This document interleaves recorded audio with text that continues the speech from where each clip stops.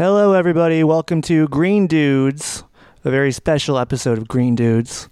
I am Connor Mack, and I'm here with my best pal and Green Day brother and comrade in arms, Mr. Connor Kelly.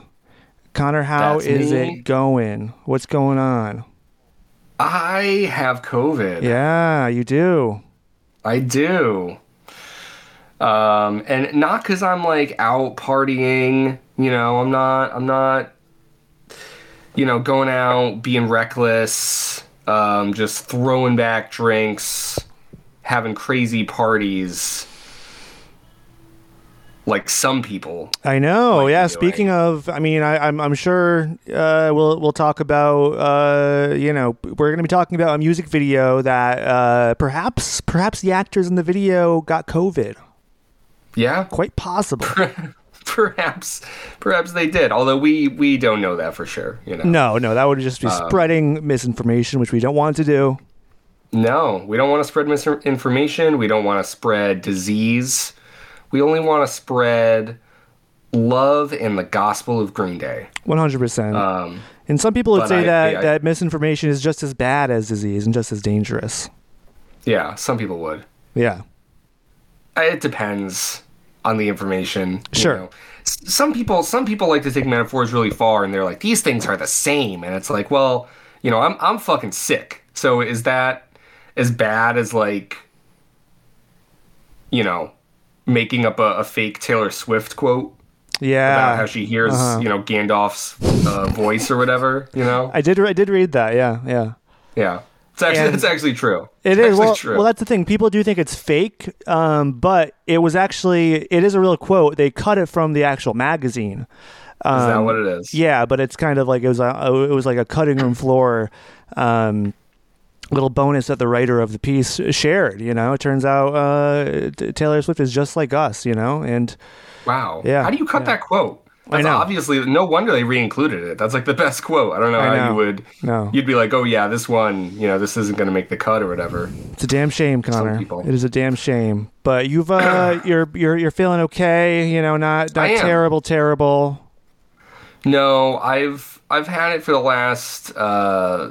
Since Monday at least. So I've had a good amount of time to recuperate. I've been off from work. Have not gone out. So, other than being sick, there is kind of like the silver lining of like, well, I'm kind of grateful that I can have the time to, be home and to recuperate. So that's kind of nice. Yeah. And now I get to talk about Green Day. Exactly. That's even better. Yeah. I hope, having a new Green Day song come out maybe lifted your spirits a little bit, made you feel a little bit better. Yeah, especially this one. Yeah. Because it's like we're gonna get into it. We're gonna talk about. The song rules. So it does. Yeah. It rocks and it rules, I would say. Yeah. Yeah. People, we're gonna jump right into it. A new Green Day song came out today, along with a music video. It is called Dilemma. I think on the last podcast we put out a couple days ago, we were speculating that it looks like maybe this was going to be the next single released, and lo and behold, we were right, like we often are. And it came out so fast. That was kind of surprising. I honestly, I did think maybe they would try to share another song before the end of the year, but also like December, and this kind of has changed in recent years, but traditionally December is like the dead zone for the music industry, as they everyone's wrapping things up for Christmas, and they kind of usually don't fuck with new stuff in December. So I thought it was equally likely that we would have to wait until the beginning of January to hear another new song from Saviors. So I was pretty excited to get another one. Definitely. And they had this cheeky message alongside it where it's like, you didn't think you were gonna get through the rest of the year without another Green Day song, did you? Or so they kind of knowingly commented on that too. Which was funny. That was fun. Yeah, I mean, this is kind of this is one to dig into. It's a heavier one, both musically and lyrically. Mm-hmm. It's pretty heart bearing, soul bearing for Billy Joe, and we're gonna dive into all of that. I know, Connor, you've listened to it like twice now, right? You said. That's right. Okay. Just right now we're talking. It's about 6:00 p.m. Eastern Standard Time. Yeah, I listened to it right around like 5:30. My wife and I watched the video together, and then I watched it quickly with you before we jumped on here. So yeah, I've only had 2 listens under my belt. So yeah, I've had a couple more. Nothing crazy. Something tells me that you have kind of had this on a bit of a loop. Nothing today, crazy. No, I mean I worked a half day today. I worked the second half of the day, which is kind of weird, but so it came out before I went to work, and I put it on right when I woke up, and listened to it a few times, and then just went on with my day and worked, and then got out of work and like listened to it like 5 times in a row. As one does. Absolutely. And it's a song that it kind of what do I mean? It's an easy song to listen to and to jump back into, I think. I think you're right. It's kind of funny, even the way like the music video is, the way it opens and closes. There's kind of like it's bookended. There's a bit of like the cyclical nature to it. So must be a little strange, even maybe like listening to it over and over again. Have you? How many times have you watched the video now too? For the video, I mean, maybe like honestly, maybe 3 or 4 times. I've listened to the song more. Gotcha. Yeah, for most music videos, I don't have to listen. I mean, watch them repeatedly.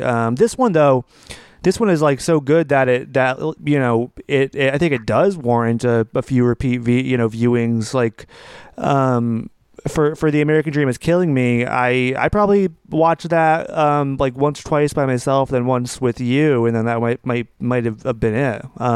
Right. But this video, I think, and again, the previous 2 videos for Look Ma and for American Dream, they're both very good. Like those are good videos that I think both of us enjoyed. And this one is I think it's on a different level than those 2. It is, and I guess we'll see where the conversation takes us. But my initial thought was I think the song is on a different level too, not just the music video. No, I don't disagree with that either. But yeah, let's jump into it, Connor. What were your initial thoughts after hearing the song the first time? I mean, just really, really positive. Not in the sense that like it's necessarily an uplifting song, right? It's not like a positive feeling. But just feeling like, wow, this is a really, just a really strong offering. And it's different than what we've gotten from Look Ma, No Brains and The American Dream Is Killing Me. It's cool. Like I like the way they've chosen their singles, because each one definitely offers something a bit different from the other. So I think they've been really smart choices, but yeah, wow, like talking about initial reactions, it's like it's the guitar. Yeah. Just feels like a gut punch. It does, yeah. Very powerful. Yeah, absolutely. Yeah, it's it starts off with kind of a softer intro where it is I'm not sure how to describe it, but like a Yeah. soulful intro. Yeah, and it is like laid out as like an introduction to the song itself. It feels like there's like a curtain being like drawn up and lifted, you know? Yeah, and then Trey bonks the drums. He does a big bonk, and then as he does. We launch into the song proper, and we have just a killer guitar riff, like very heavy, kind of classic Green Day power chord, just a fucking kick-ass riffage, and it's tuned. The song is tuned in the elusive drop D tuning. Oh, I see. It is, and so that kind of brings out a little bit of that heaviness, and that's how they primarily tuned, like for most of the '90s, I think, but very rarely since then. So yeah, I mean that itself harkens back to the '90s, and I think that's what a lot of people have been picking up on. And yeah, it's really good. And I think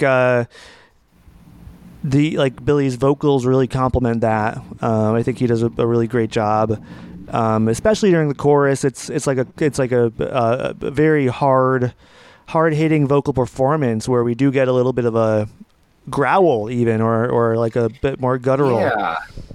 Yeah, and so like on our last episode when we were going through like that translations of the song reviews, right? When we got to this song, is this the one where they were talking about like having more of that aggression? And I thought like, oh, maybe it'd be more on like the Christian's Inferno side. Was that this track? Do you remember? I actually don't think it was.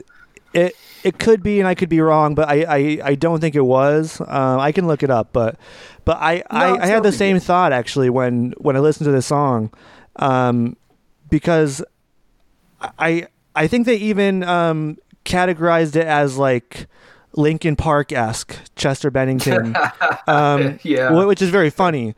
But I really get, and you know, it maybe even is an homage to, it's like very Nirvana, you know, with the you know what I mean? Yeah, I can hear it. Yeah, it's like the Kurt growl, which is pretty cool, intentional or not.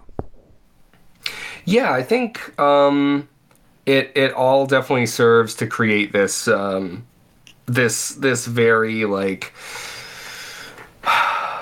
you know, definitely impactful, in your face kind of feeling, but like the lyrics, you know, kind of paints this picture of everything sort of like falling apart, you know, and things are like deteriorating. So I really like the aggression in the song because it sort of feels like, to me, it's like partly, you know, maybe like anger at yourself, anger at the situation, you know, it's like anger at the dilemma. At the dilemma. That's the word of the day, isn't it? So, it is. You know, I think that it's a really good choice to like inject some of that aggression into this song, and yeah, it's very present in the guitar riff, very present in Billy's voice, in the chorus. So it all kind of serves to prop up this idea of like, you know, things. I don't know. Yeah, it feels like of frustration, I guess. Yeah, very much so. Yeah, it's very impassioned performance, and I mean, kind of, you know, unique actually, kind of vocal stylings.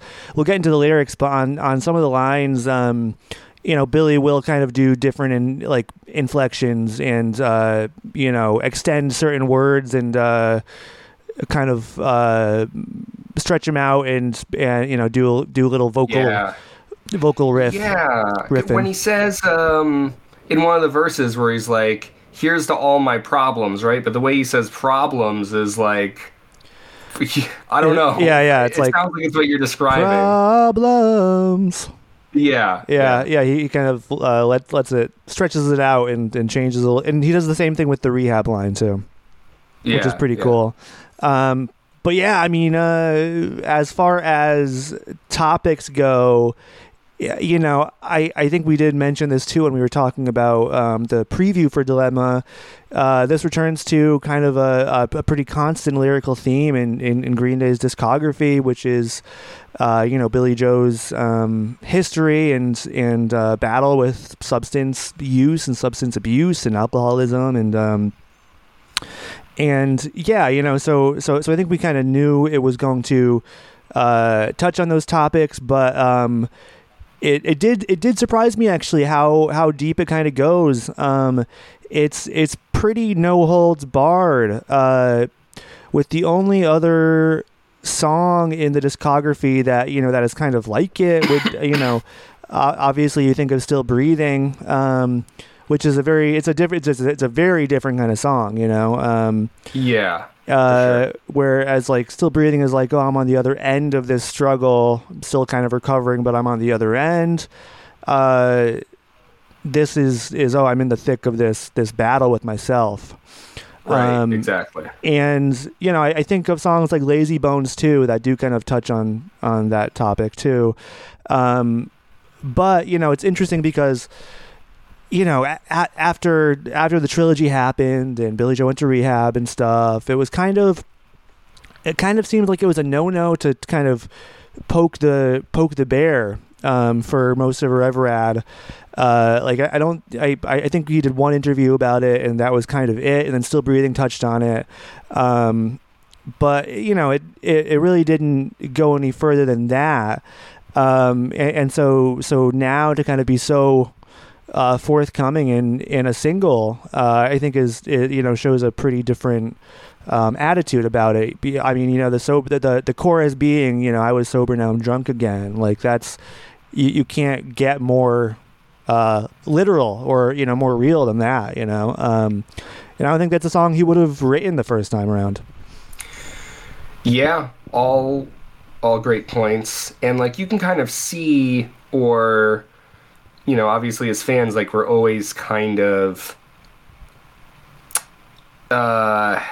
like back and forth between reality and then like the story, right? Yeah. You know, it's like the narrative. So obviously, you know, Billy Joe is a real person with his own real life, and all the blemishes and setbacks and hardships and wonderful things that come with that. And then there's like, you know, the spin. There's like the information that's given to the fan base or given to the public, you know, either willingly or just, you know, from being a public figure and people, you know, wanting to learn more. So it feels like it's always sort of a back and forth between like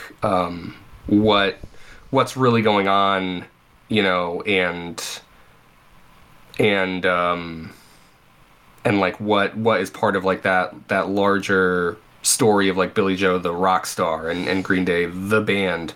Yeah. And I only mention that because like when you're talking about you know, Billy not writing a song like this or like kind of straying away from wanting to do that until now, I think it makes a lot of sense, like personally, right? Because if you're on that journey of recovery, like the closer you are to that breaking point, the easier it's going to be to slide back to that, you know. Sure. And it's a very delicate time in any person's recovery, you know, for a moment like that. So I think it makes a lot of sense to like kind of be hesitant about broaching that subject, and I think shows a lot of like understanding and self-awareness on Billy's part to like kind of set those boundaries in a way. But it is interesting to see him, I guess as you said, like write about it so clearly here, and it seems like from a very different like perspective, a very different point in like that ongoing journey. And I was gonna ask, because like you said, those lines, I was sober, now I'm drunk again, not I mean, the lines themselves, it's like, well, if you were to take that just literally, it only means one thing. Sure. But I wasn't sure if, in like fans understanding the story of Billy Joe and the story of Green Day, if there's really been any confirmation that he's like had any like struggles or actual setbacks in that recovery, because you've mentioned like as he's gone through like live performances, he's still drinking like the non-alcoholic beers and things like that. And so I was wondering, because you are usually much more with your ear to the ground on these kinds of things, is this a meant to be taken literally? Yeah, I mean, it's like a really weird thing because Green Day fans are rabid. Obviously there's a whole army of parasocial stans, and they will watch and dissect every move that Billy makes, and I have to imagine that is like really. I mean, that's a hard thing to come to terms with. I don't even know how that would feel, and so, yeah, ever since the whole rehab thing happened, there's a lot of speculation. And I mean, it's like, it's just not, it's a hard subject to broach because it's like, yeah, what is real life and what is just people, fans just making up these wild conspiracy theories, and but yeah, I think we've seen enough to kind of, and the man has said so himself at this point. I think he said during the Foam promo that like, oh, there's no such thing as a there's no such thing as a perfect sobriety, and there was a period where he was, throwing back some brews and rocking out with the cover-ups and stuff like that. And so, yeah, I mean, I do think it is literal. I think it's an ongoing struggle. And yeah, I mean, I really commend him for being so open and honest about it because, especially with the fact that there's all these people that he knows will kind of run with it and take it to extreme lengths. But I think he is at the point now where he is accepting of like being open with it and maybe thinking that it's going to do more good than harm. Because there's also an interview recently where he did like jokingly say that he just got out of rehab again. So I do think it's a real ongoing thing, and I don't think it's something that it's not something that I like to speculate about either. But it's like an inevitable thing where like, these people, fans will speculate. And I think most of them have, their heart in the right place, but it's that parasocial thing where it's like, you don't really know that person, like, right. He's not actually your uncle, so yeah, I mean, I think there's only so certain, so much certainty we can kind of take away from it, but I see. Yeah, but and thank you for your insight on that, because it kind of sounded like I wasn't sure if there were like specific or like known instances where it's like, oh yeah, like this is like, a time where he struggled. And again, like, yeah, like I would not want to get caught up in the weeds and be like, what's the timestamp on this? We deserve to know exactly how Billy's recovery is going, and it's certainly not about that at all. But with the subject being the focal point of this song, I really wasn't sure if this was more like the metaphorical struggle of or like that internal battle that Billy is kind of always talking about and fighting, and certainly that is part of that. Like, it has to be part of that. But it sounds like it's also very much the like real literal struggle of like that sort of back and forth progress, right? Where Yeah. it's not just a straight line. So Yeah, absolutely.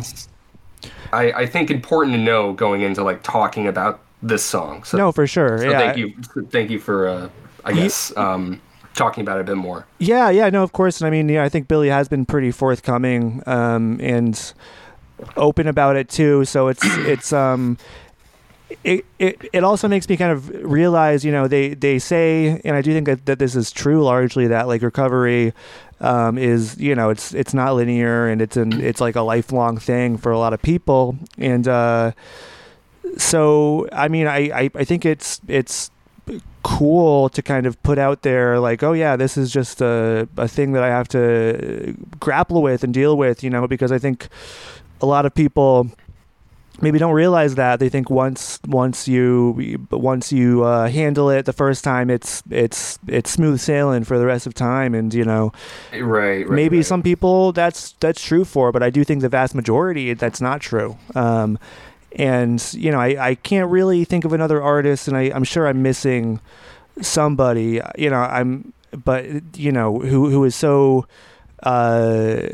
open and kind of candid like this, and showing the struggles after everybody celebrated his victory and his success and sobriety and stuff. And like, I that sounds like a really hard thing to kind of deal with, to say, hey, I'm not perfect, like this is still going on, I'm still struggling with this. It shows like a real like humanity, I guess. Or yeah, for sure. And I think it'd be easy. Easy is not the right word, but like, I would imagine being a prominent public figure in the way he is, and like you're saying, like kind of having that public like pat on the back, like, hey, you did it, buddy. There's got to be a pressure to try and maintain that appearance, because it's like, well, if I go backwards, then it's like I didn't really do it, right? Yeah. And so it is worthwhile, I think, to be honest about it. I'm sure that's something that's going to be, very important to a lot of people. Probably something that a lot of people with similar struggles or struggles of their own that are not linear, be them related to drugs and alcohol or something completely different. But just that understanding that progress is not a straight line. It's certainly something that's gonna connect with a lot of people. Yeah, no, I think so, for sure. I just as somebody who knows people who struggle with similar things, and I myself am a person who definitely has the addict gene, who consumes, is obsessed with whatever your new thing is. For me, luckily it feels it's benign for the most part, but if somebody with those kind of with that brain, that thing in your brain that's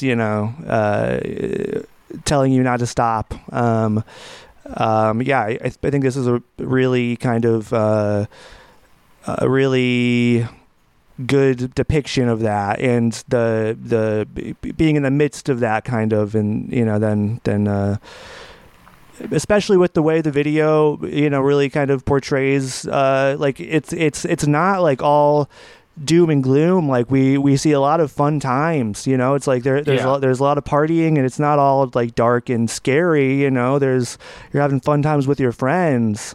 But then you take it too far, and then you end up on the floor.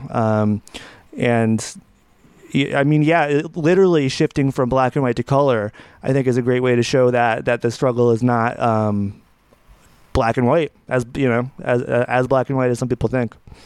Yeah, for sure. And that's kind of like the tricky, sinister part, right? As it is with like so many things, it's like, oh well, if it's all bad, then it would kind of be easier to to reject, right? But there's so much nuance and different things to consider that it's like, well, yeah, of course it's it's an ongoing struggle for those reasons and many more. and we were kind of talking about the lyrics, and Yeah. I felt like the beginning of the song, like that first verse, that intro, kind of speaks to some of what we were saying, where it's like I like the way it opens too, because it's like, yeah, there's partying, people are having a good time, exactly right. But we see the start is him being on the floor, kind of like after all these things, and we see how he gets there throughout the course of the video. And the lyrics themselves kind of open with like, hey, here's kind of a peek into what's going on, but don't get it twisted, because it's gonna look like a good time. But this, like, that is the struggle, right? And so I think it does kind of like walk this line of portraying what it's like to be within that struggle, but without glorifying it. And I think the song's like very careful about that it's like both things at the same time that are true, but it really also doesn't want to like romanticize it, right? It's like, this is the reality, and it looks fun because it is fun, but like that's part of the problem too, right? Yeah, absolutely. Yeah. No, I mean, I think you nailed it there. It is, it's like, I think that's really what separates it from Still Breathing. Still Breathing is a great song, and I love it, and it was very impactful, for me personally as well. But it's really not as nuanced as this, like, especially because the chorus really jumps back and forth from like good things to bad things, like I was sober and now I'm drunk again. I'm in trouble and in love again. Trouble is good. Trouble is bad. Love is good. Like it really goes to great lengths to show that duality, and that in between. Let's kind of dive into the lyrics a little bit more. I really kind of like that the intro isn't repeated. Very, it's a cool way to get back into it.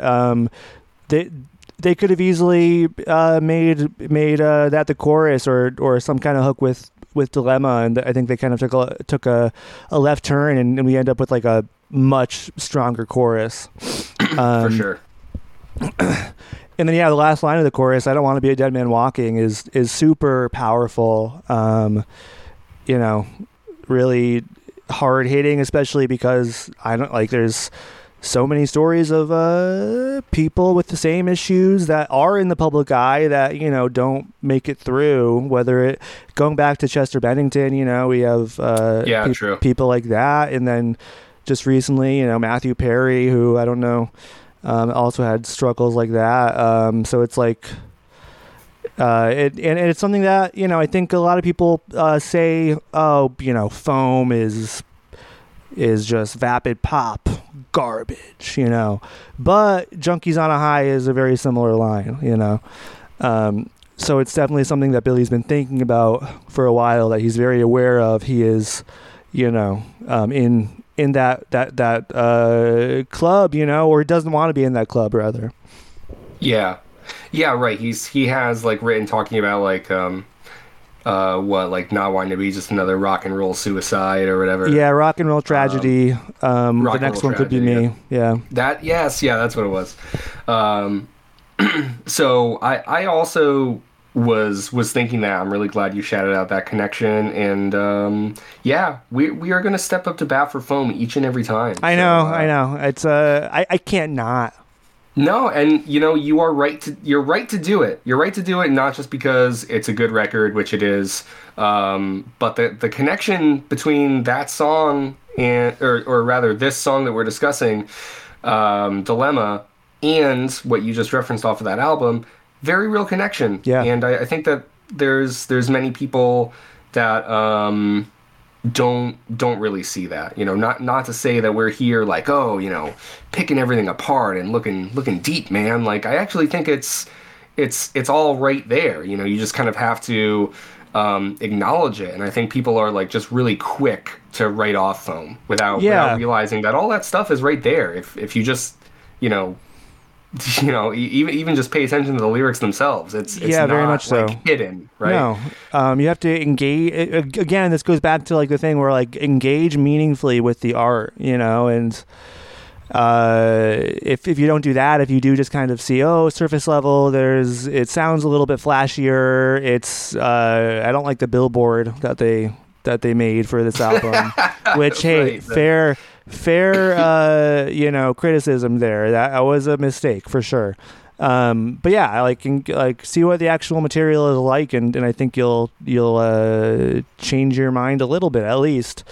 But yeah, I you know, we even get like a lyric as literal in this song as sit around in rehab feeling like a lab rat. That's I mean, usually Billy Joe's lyrics are not as literal as that, and that's it's kind of cool. I don't know.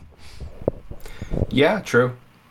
Yeah, looking through, there's a lot of lines, especially in the verses, that I didn't like catch all the way. So it's cool looking through. On Genius again seems to be that's the shout out for Genius, helping me through the lyrics on these Green Day songs. You guys are geniuses. Thanks, Genius. Yeah, what a genius idea to have a website for lyrics. Yeah, I know. But what was it? Yeah, the rehab line you mentioned. The bridge. The bridge, I felt like I really didn't catch as they were going through that in the song. It's hard to make out the lyrics, at least initially. It's a bit different than the rest of the song, but I did want to point out, you know, even the lyrics discarded here. I love the bridge. I love the bridge, and then going into the solo it's like chef's kiss. Yeah. Okay. So the solo, and you kind of talked before about going from black and white to color, because at like the end of the solo is when we get that transition. Like it's building up into these flashes with the like really vibrant pink. So it's cool because you get the black and white pink motif they've been playing with and promoting for this record before it goes into full color. And yeah, that moment works so well in the video with like Billy falling over into the drum set. Yes, it's really powerful because you're right. It builds up into the final chorus, and you know the music cuts out for half of the or the first line, and Billy Joe is just belting it himself, and then Trey comes in. Yeah. And it's like, man, that's like it's just a classic Green Day moment. I don't know what to say. I mean. And they use it to great effect in the video. It flashes to full color, and and Billy just falls over everything. Yeah, and you know we got to mention, because we had talked about it, going back to the first episode. Excuse me, the first episode of this podcast, right? Talking about The American Dream Is Killing Me, and we were saying like. Blonde Billy in the promo, everything's in black and white. Yeah. You know, not to get off topic, but it does feel like we should at least bring up and mention we get Blonde Billy in the music video. We do. In all his stumbling glory. I know. So that was a cool moment for that reason too. Yeah, I was slightly disappointed, but you know, when I saw the video and I was like, oh, it's going to be black and white again. I'm like, oh, it's a serious song, so that kind of makes sense. You know, it works. But yeah, we do get Blonde Billy. We prove once and for all that he's not afraid to be blonde in a music video in the 21st century, which is I don't know. I'm not sure if he's been blonde in any of the other videos of in the 2000s.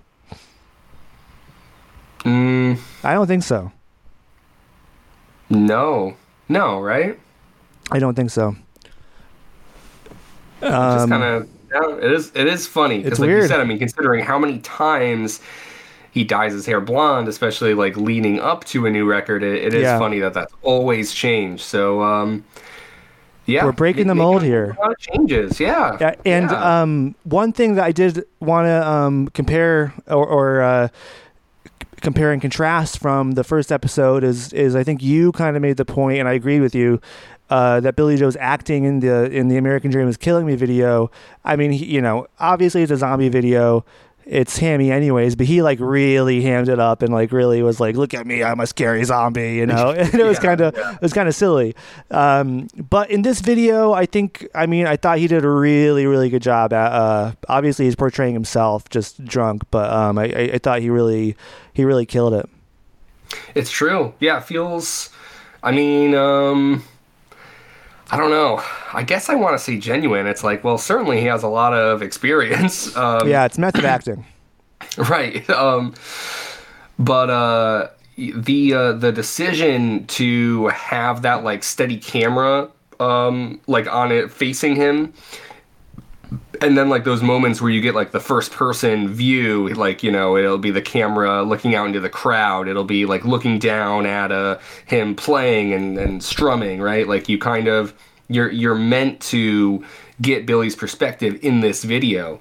And that was really effective too. So yeah, I think a lot of smart decisions were made in like how it was shot and that sense of like as the night goes on, like kind of like it's strange because like you're meant to be in Billie's perspective, but like he's kind of losing himself as the song goes on, right? Until it crescendos where like he falls over, everything's kind of like falling apart, and you're kind of like along for the ride, like as Billie throughout the song. Exactly. Yeah. You're right.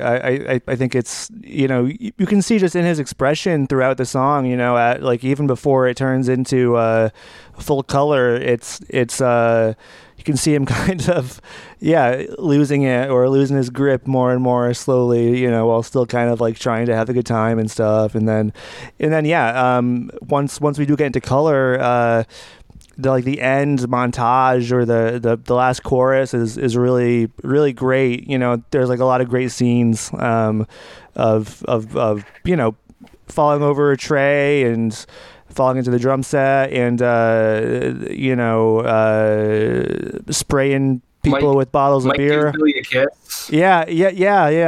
And I don't know if that was the color or not, but there are a lot of very small, fun moments like that. I think that's in the middle of the video, but I did want to I was gonna send you the screenshot of Mike giving Billie a kiss and saying I was gonna say like spoiling the best part of the video for you, and then I was like, nah, it's too much of a spoiler. I want him to watch it. Live. Thanks for keeping that. I had the purity of that moment. As a first time viewer, that was really special. And then the video culminates kind of in I think one of my favorite part of the video is Billie Joe falling into the Christmas tree and then it falling over on him, and then ends with him puking on the camera. That was a real special like holiday moment. Felt like they really acknowledged the time in which they're releasing it, so that was nice. Yeah, and I mean I love too. He's like barely into the house and like it's just like guy and his family. It's and, like the mom is like protecting the kids. It's like, oh, there's a drunkard that stumbled into our home. Yeah, well, that's the thing too. Like we mentioned this and like. I think our discussion was kind of front-loaded with like, the gravity of, what Billie's, being so vulnerable about on this. And so, yeah, it's certainly not to say that there are not moments of levity. And that part where Billie goes to the urinal and then they have like the little like embroidery or whatever it is where it's like, please do not do coke in the bathroom. And then, of course, what does he do? Cuts, but it's a good gag. I know. It was like a funny, it is. I don't know, little tongue-in-cheek moment to include. So they had fun with it too. Like that's kind of like the classic sort of Green Day MO. It is, yeah. That's kind of the thing. That's another thing that I think is different now about this subject matter. Like, not all of it is sad and scary and serious, kind of like Still Breathing and stuff. And there, you can add some levity to it. And yeah, this video does a great job at that. Yeah, and then another thing that happens when they jump to color is Billy snorting coke off the floor in the bathroom, which is like the a really disgusting thing to do. But yeah, it's very fun and funny and fucked up at the same time. It's all those things: fun, funny, and fucked up. The three Fs. The three Fs. The three essential Fs of Green Day. Yeah. Yeah.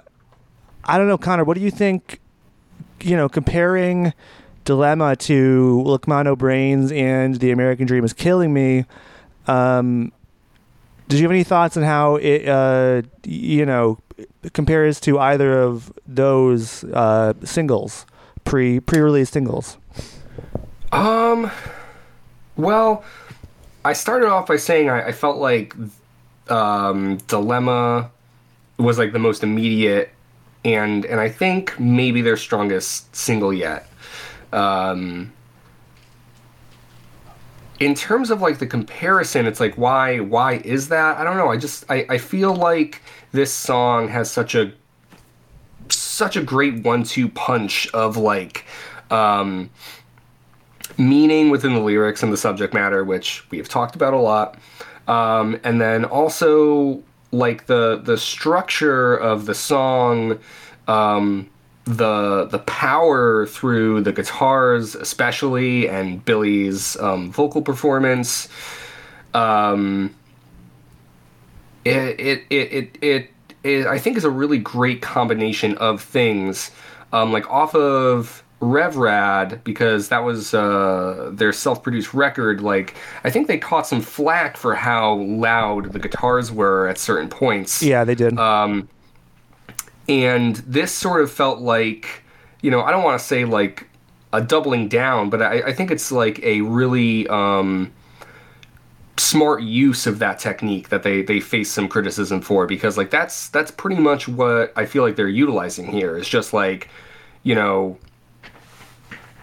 sort of like overblowing the guitar in a way where it just smashes through everything else, and it just sounds great. It sounds fucking good. It really does. So I really love that. And compared to the other two tracks, obviously they aren't meant to have that same like gut punch that we were sort of describing with that. But that really works for me. Like just like those simple driving power chords. Yeah, right? I had the same. I mean, sorry to interrupt your thought here, but I do want to talk a little bit about that and about the guitar production. Like on Rev Rad, yeah, they self-produced it, and there was a lot of hubbub and criticism on the dynamics, especially parts where they would start off soft and then just really fucking kill you, like just explode, and it would be super loud.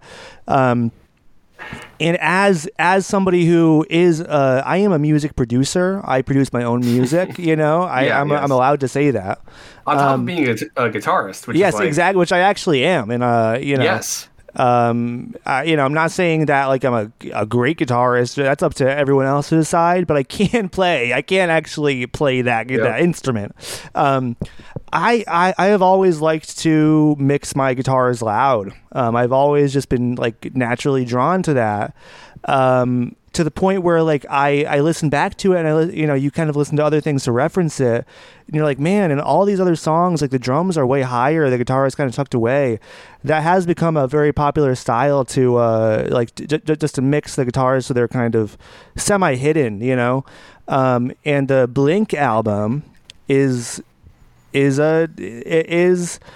guilty of that. The drums are very loud, and no, I'm a fan of that album and of the production choices.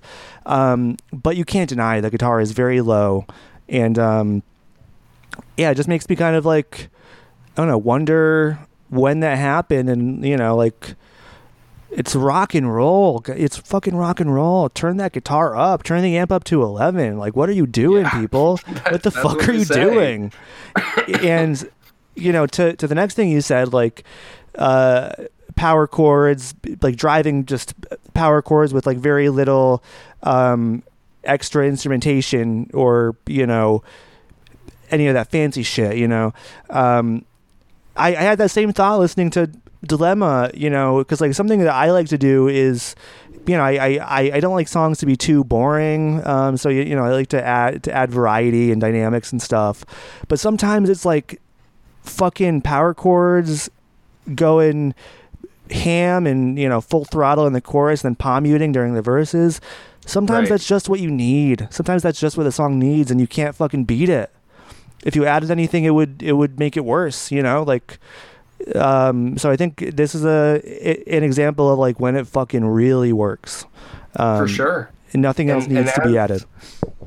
As we've been discussing 39 Smooth at the same time, we're still going through that record. You can check out our song discussions as we do that. You know, the idea we've been returning to a lot is how much mileage Green Day is able to get out of that relatively simple formula.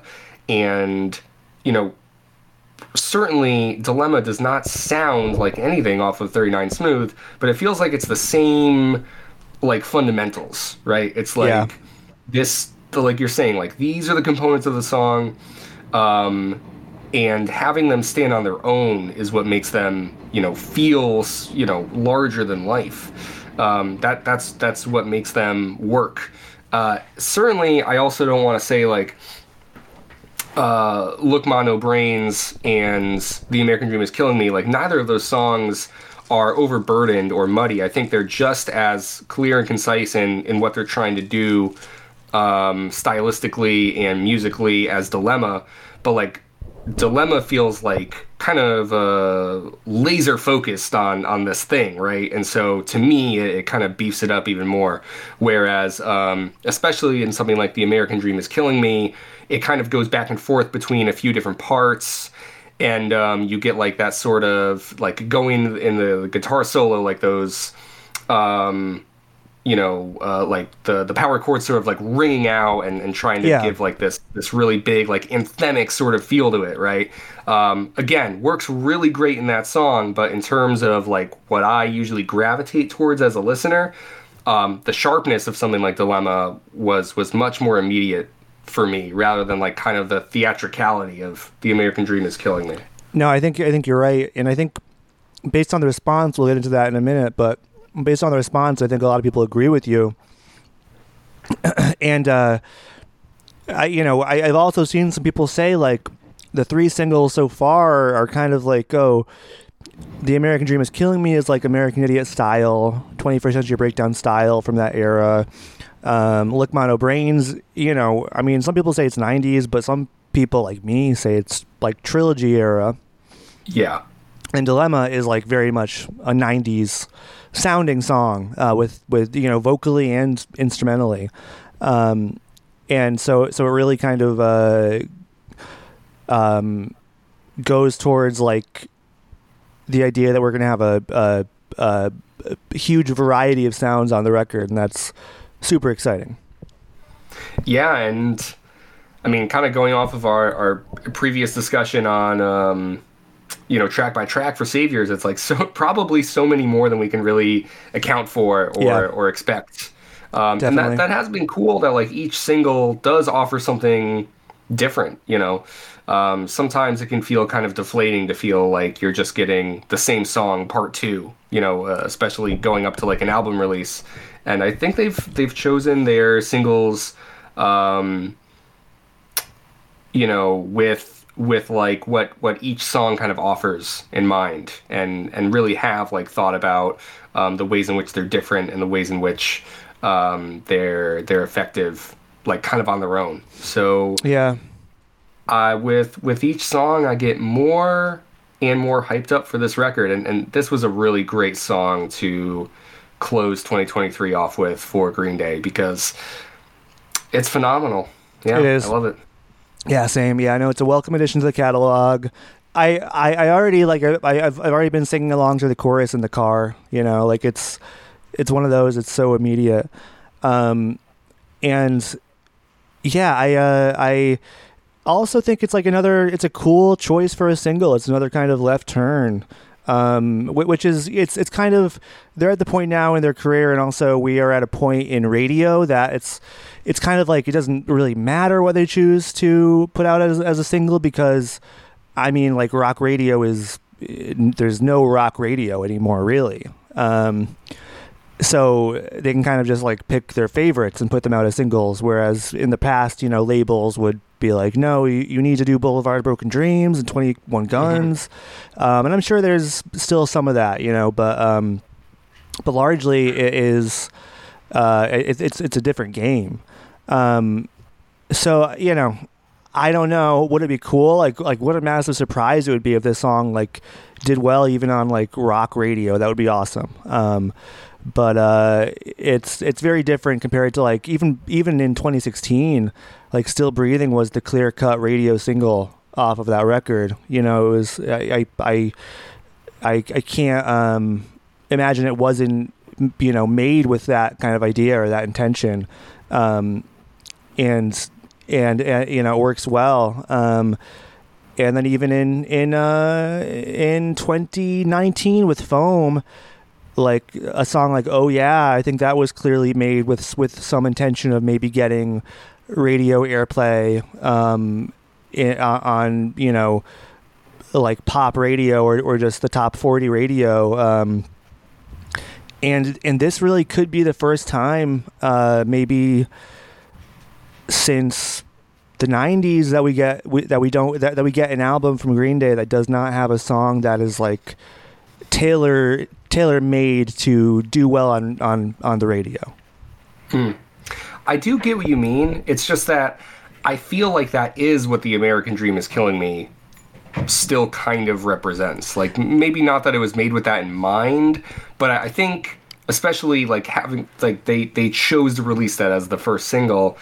I do think it kind of has that, again, like that anthemic Green Day style, yeah, a bit of that in the American Idiot vein, where I do think they kind of are making a statement by releasing that specifically. I think you're right too. I think they knew that was the lead single, and I think they hoped it would do well on rock radio, you know, and I think it is doing well on rock radio.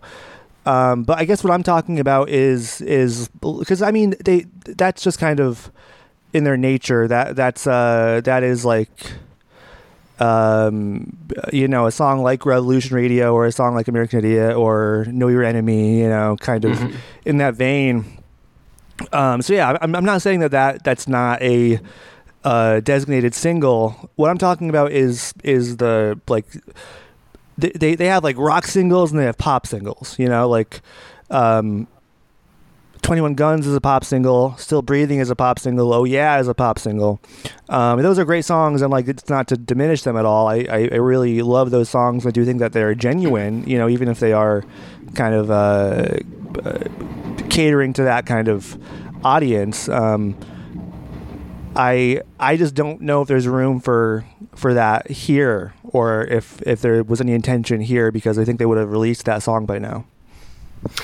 Okay, I think I do get what you mean more, where it's like, right, this is more in the vein of the rock singles, right? Whichever way you slice it, like, we're not quite getting the same, you know, maybe more carefully constructed radio pop hit is what it sounds like you're. Yeah. I mean, because I just don't think that there was any hope or idea that The American Dream Is Killing Me would be a top 40 hit. Like, I don't think anybody went into it thinking that, you know, whereas I do think that they put out Oh Yeah as a single where they're like, yeah, this one can break into the top 40. This can be on the radio. Then same thing with Still Breathing. And I mean, that was the last time it really worked, I think. Yeah. Okay. I do see what you mean. Okay. So, fair enough, buddy. So we'll see. I mean, that's just something that excites me. I'm not a rock and roll purist, you know. Like I do love those songs. I do love those radio hits, you know. We wouldn't be here today if it wasn't for Green Day's radio hits. So they do have a purpose, but I think their time is over, and I think that just gives them more freedom to explore different things on their albums, because you know it's just like. Imagine on Foam having one more song like Graffitia or something, you know, and Right. and again, I'm not disparaging. Oh yeah, I think it's fun. I wish they played that live on the Hella Mega Tour, but you can kind of tell like, oh yeah, this is like the one that this is the radio one, you know. Exactly. Yeah, And it is kind of funny thinking about the ways in which. You know, not just Green Day, but, you know, so many artists sort of play into these established, you know, institutions that just don't have the same roles or meaning that they used to. You know, they're still just kind of lingering. Even the music videos that they've been putting out, people have been saying for years and years and years now that it just doesn't matter the same way.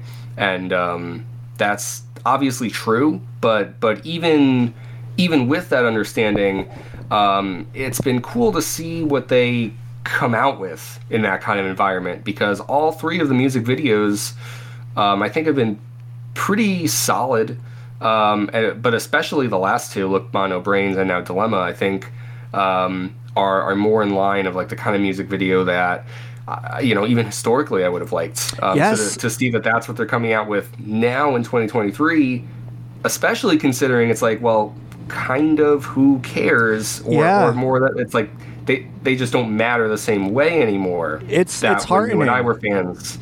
Yeah.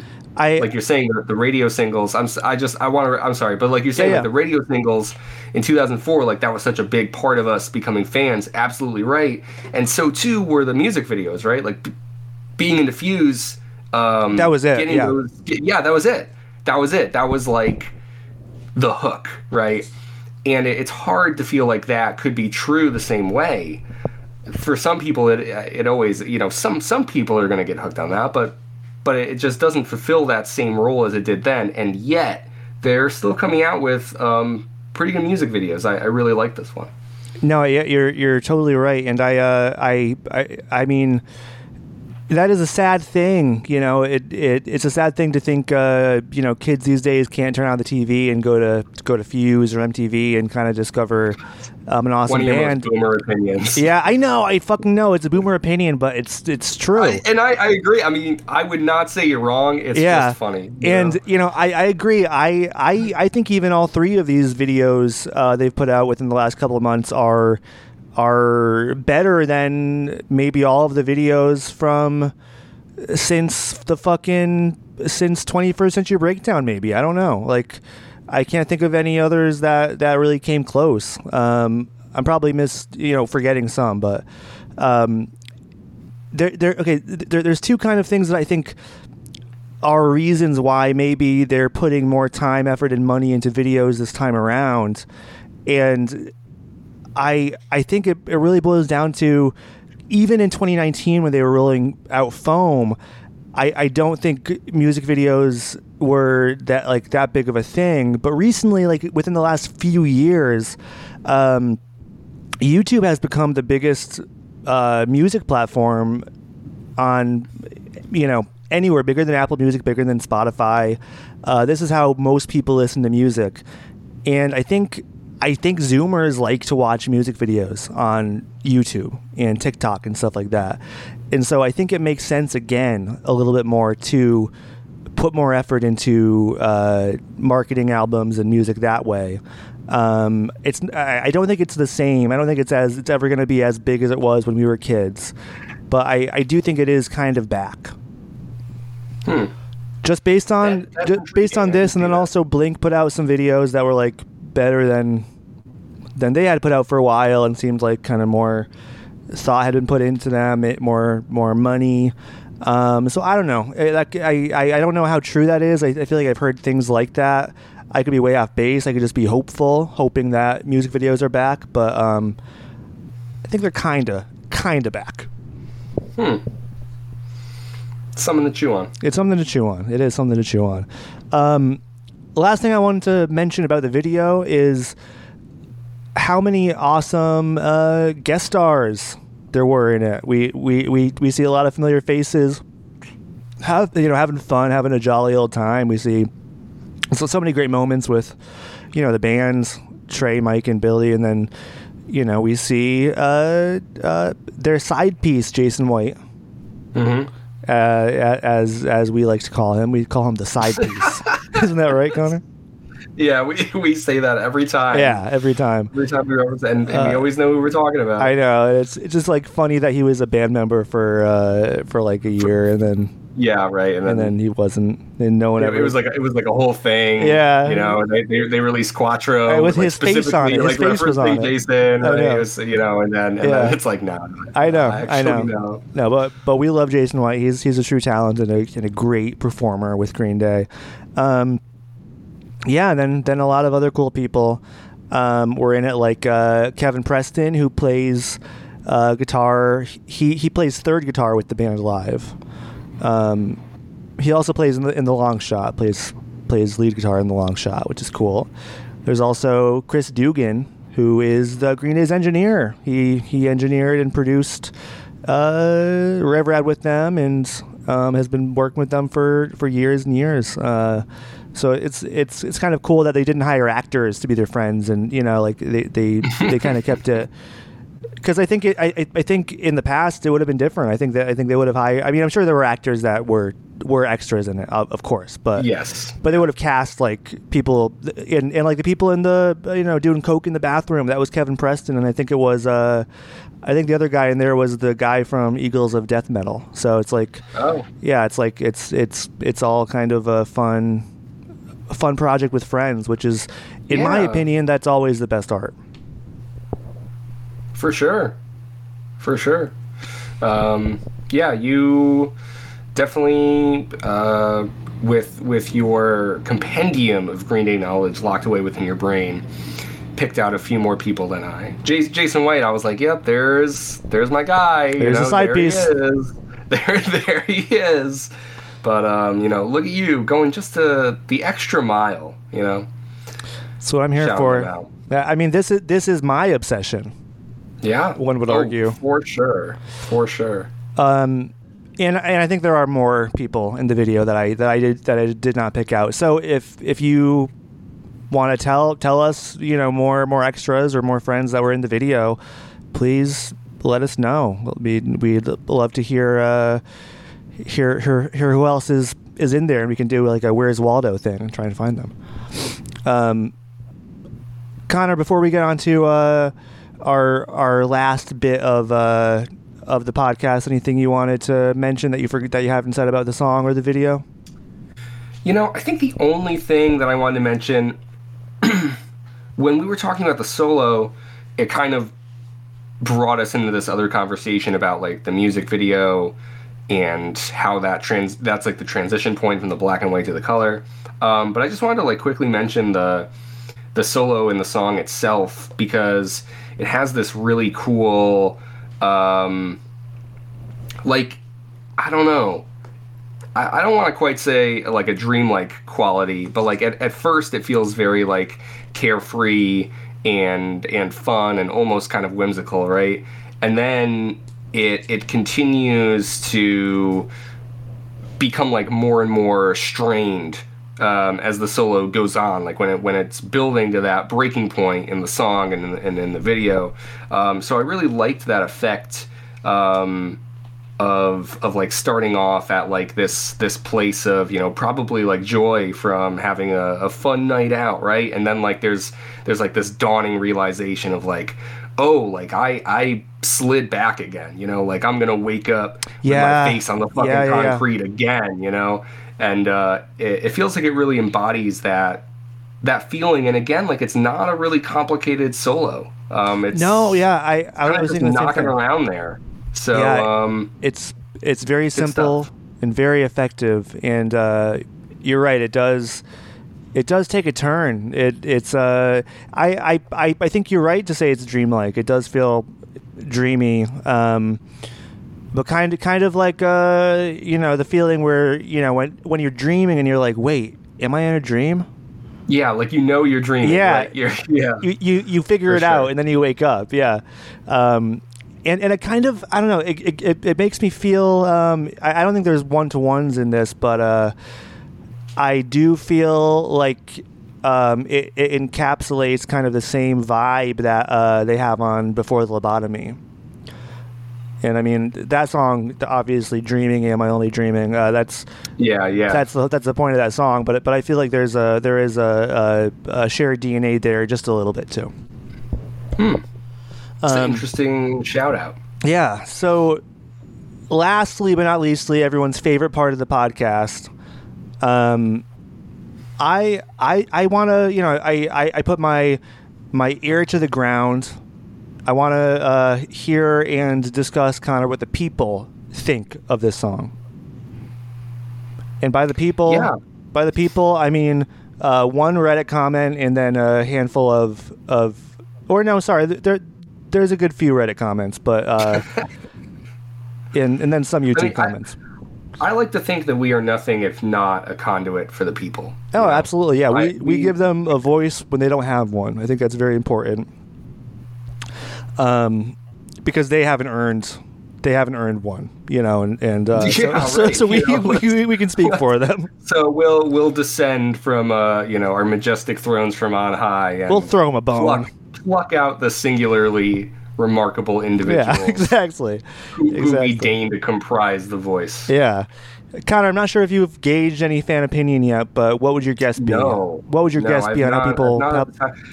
You've mentioned offhand a couple times as we've gone through our discussion. It sounds like it's largely positive. Oh fuck! I ruined it. You fucking ruined it, you idiot. Yes. But I really would have guessed that anyways because it's just a good song. I don't know. I mean, like, I don't want to. I know that not all of my Green Day opinions are what the majority of fans hold, and in fact, it's hard to pin down a majority oftentimes in a fan base as large as Green Day's. But there are like patterns and common threads that crop up. But I mentioned that because I think a lot of times, especially with new music, I think my opinions are kind of in line with what you will find. Because I think even with like The American Dream Is Killing Me, some of the things that you and I brought up as maybe points of criticism or points where we felt like it could have been stronger, I think we kind of found some of that mirrored as we kind of looked at what others' opinions were. So I don't know. I'm coming off of this Dilemma song. I think it's pretty good. I would expect other people to think it's pretty good because it's a fucking cool song. Yeah, no, you'd be right. Very, very positive everywhere I've looked. From GDC to Chorus to Reddit to YouTube, even in my opinion, kind of getting into like hyperbole territory. Kind of like it's they I don't know. It's like the new song allure a little bit, which is okay. But one thing I really loved, like looking into YouTube comments, which we do most episodes so far with tackling their earlier songs. I mean, it's just like the most depraved stuff, Yeah. And so I was kind of expecting similar, but it was maybe even the most positive place that I looked at, and it was very, very heartwarming. It was like everybody, in the comments, like cheering Billy on and like supporting him and like relating to him and his struggles and lifting him and the band up. And I was really, really happy to see that. It was really nice. So yeah, it's like there's not too much we can rag on here with the reaction, but I do have some comments I like to talk about. The first one we have is on Reddit from r/Green Day, username Nexusu. They say that bridge is killer, and thank fuck for Rob Cavallo. He just brings something out in them that others can't. I just wanted to kind of get your thoughts kind of on that quickly. Obviously, this is their back with Rob Cavallo. They produced the last album with Butch Walker. People blame him, for Foam pretty regularly, which is dumb. Yeah, it is dumb. And I kind of want to get your thoughts on how people will be like, oh yeah, Rob Cavallo, he's the GOAT. He's saving the band. He's going to bring them back from the dire straits they were in with Father of All. I can see why people would think that. I just think it's attributing a lot to just one person at the same time, and I think it's kind of overlooking why Green Day chooses different producers, why they choose to produce, if they might do something on their own, or work with others. I think they're always releasing the thing that they wanted to make. And so it's not a matter of like, oh yeah, if only Rob Cavallo was there, we never would have gotten Foam. We would have gotten something completely different. And I just feel like it's kind of a misunderstanding of the artistic process, I believe. Because it's like Foam is what they wanted to make. It's like, yeah, like would Rob Cavallo make Foam? Absolutely not. Of course he would not make Foam. He would not. But I don't think that means that Foam itself is bad or that there were like any production mistakes. I think it's more of like the idea of, people, a very loud majority of people, like certain kinds of Green Day, right? Like Green Day can do a lot of different things, but of course, Rob Cavallo, American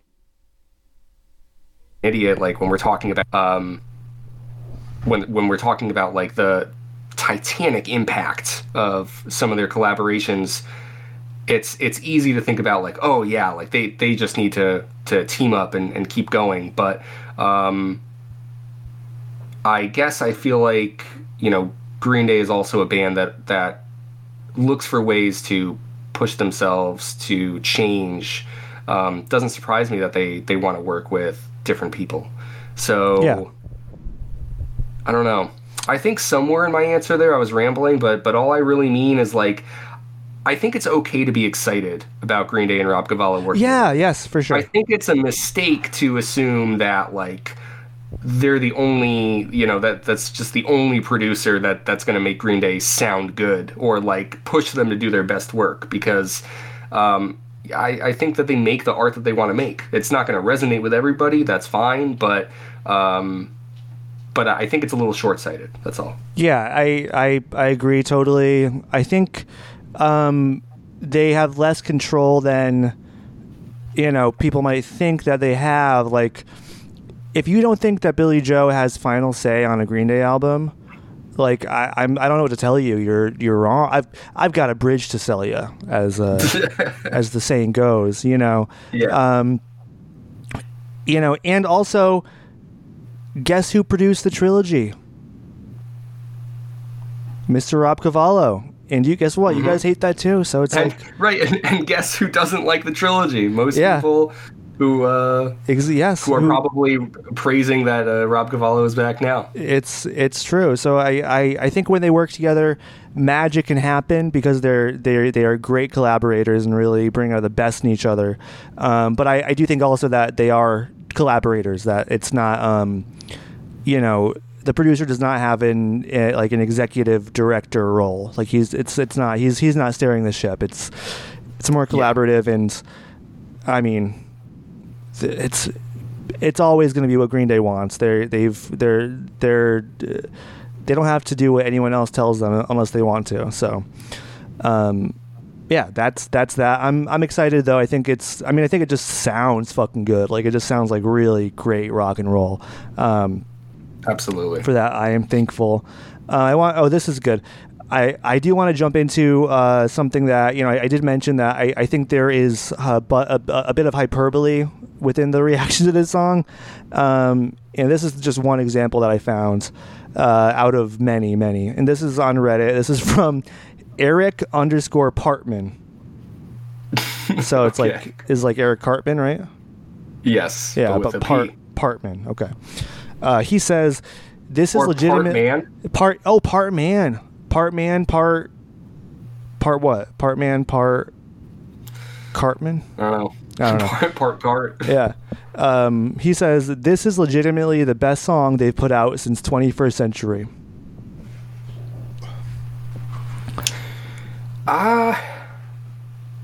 Well, okay, so you're saying like hyperbole? Yeah, I mean, like I would wholeheartedly disagree. But I don't know if I would fault someone for feeling like this is the song they can jump back onto with Green Day after the trilogy. Like if Rev Rad, which I kind of think about as like sort of the return to form record, like if Rev Rad is not the album that if you did jump off of the trilogy did not bring you back, Foam certainly wasn't going to do it. I can see this being the album to do that. So like, do I agree with this poster's comment? I do not. I would say it's an exaggeration, but obviously we're dealing with people with everyone's going to have their own music opinions. I can see someone having this opinion, even though I myself very much disagree. Yeah, no, I mean, I do see where you can think that, you know, if you did not like Rev Rad or the trilogy or Foam, you know, I just personally think, and I know that this is all it's all subjective, but it's just really discrediting so many great songs that's what really bothers me. And it's like, honestly, like I don't know, I could point you in the right direction to some songs I think you like if you like this song, you know what I mean? Like, yeah, like I can point you in the right direction, you know. Don't make that statement just yet. You know, let me play you X Kid or something, you know. Yeah, true.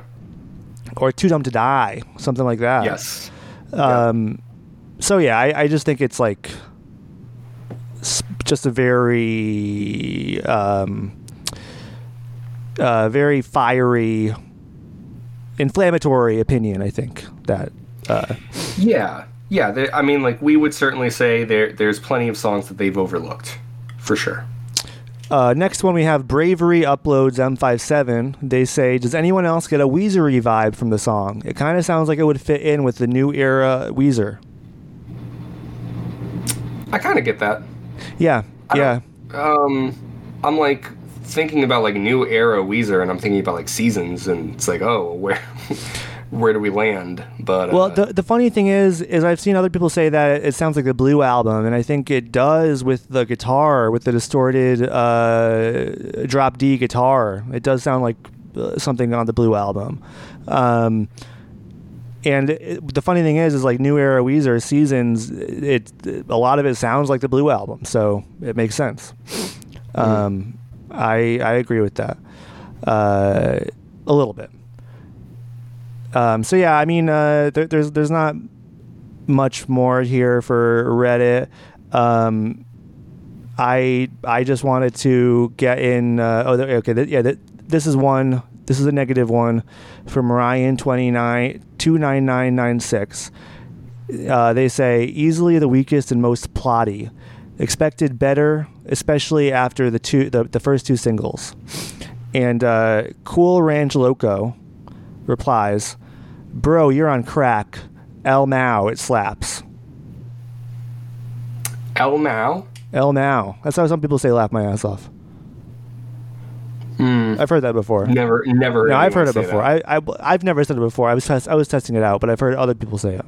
Really did not like that you tested that out just now. You think it doesn't work for me? I don't think it works for anybody. Yeah. I don't think anyone should say El Mao. How would I like? You think I should just say LMAO? Okay, or I can say laugh my ass off. Yeah, but even then, like I think you would just say the abbreviation LMAO. That makes me think of the band. That reminds me. Abbreviation, right? So we were saying what was that word for when like a letter like a letter in a word, like yeah, spells out stands a word. for yeah. It all stands for something. I did not. I swear, I have no way to prove this, but I did not look this up in between now and then. But it hit me. The word is an acronym. Oh, an acronym. Yes. It's an acronym. That is the word. And I knew that too. I did know that. Just in the moment, I couldn't access that particular data bank. I mean, like, just throwing it. I know that's not addressing the comment here. Neither is El Mao. Yeah, I mean, listeners, please let us know. Is it acceptable to say El Mao when I am not pulling listeners for this one. I'm not interested in what the listeners have to say. I want to know because I'm not going to take your opinion as fact or as gospel. I do respect you and love you, but I want to see how the people say. How the people say LMAO. Is it you just read off the letters? Do you say laugh my ass off? All right, off? Do you say LMAO? Okay. Let's get back to the comment at hand here, buddy. LMAO. It's kind of a cool one. So I thought that was very funny. I hadn't heard like somebody say, "Oh, you're on crack" in like a long time. So that was kind of refreshing. Also, yeah. Bit of a blast from the past there. I know. For our Zoomer listeners, that was a big thing people said in the 2000s, early 2000s. Very popular. But like for the point here, so like this person is saying that they preferred the first two singles, and then this one they do not like. Yes, correct. Whereas like at least I said that I feel like this is the dilemma might be the strongest of the three. So this person has the opposite opinion. They do, yeah, and I mean. It really might be the only person I've seen say such a thing. I feel like it's either been, no, I don't like all three of them, none of them do anything for me, or this is the best one. So yeah. So yeah, that is interesting. Good on you for being unique, Ryan. And then that's it. I did want to share some heartening, positive comments on YouTube that I really liked. We have one from, I can't see the username, it kind of goes off into space, but they say, this album feels like you just found an old Green Day song you never listened to, and you're listening to it for the first time. Which is a pretty cool thought. It's nice. I don't feel that way. Well, no, I mean, I don't think it means that like, oh, it's from the 90s. That might be how they mean it, but yeah. But I just think of like, oh, that feeling you get when you discover a Green Day song for the first time, like when you were getting into them, and just like, I don't know, a feeling that has always existed and stuff, and it's just a feeling we'll never get again, So, that's what it made me think of. Let's see. Okay, last comment, and I think this may be the best one, but we have a vote as always. I think this is just the person's name, so I'm not going to say their username, but they say Green Day, one word, all one word. Green Day always seems to put out good songs like this one. And I was like, fuck yeah. I think you're fucking right. Spot on. I don't think I've seen a comment that was more bang on the money. Wow. Well, they always put out good songs. They always put out good songs. I know, it's like case closed. I know. Done. I think if people feel that way, they should be more inclined to post about it, because we could have just started with that and skipped like this whole discussion. I know. Yeah, that kind of makes everything we said kind of pointless. Yeah.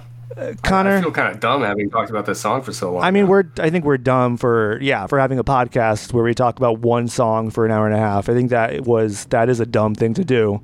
But we do it anyways. Connor, what wins comment of the day for you?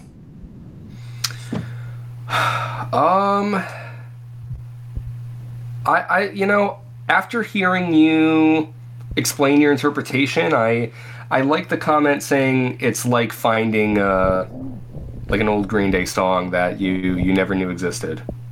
Yeah, no, I think so too. I think we're in agreement again on the comment.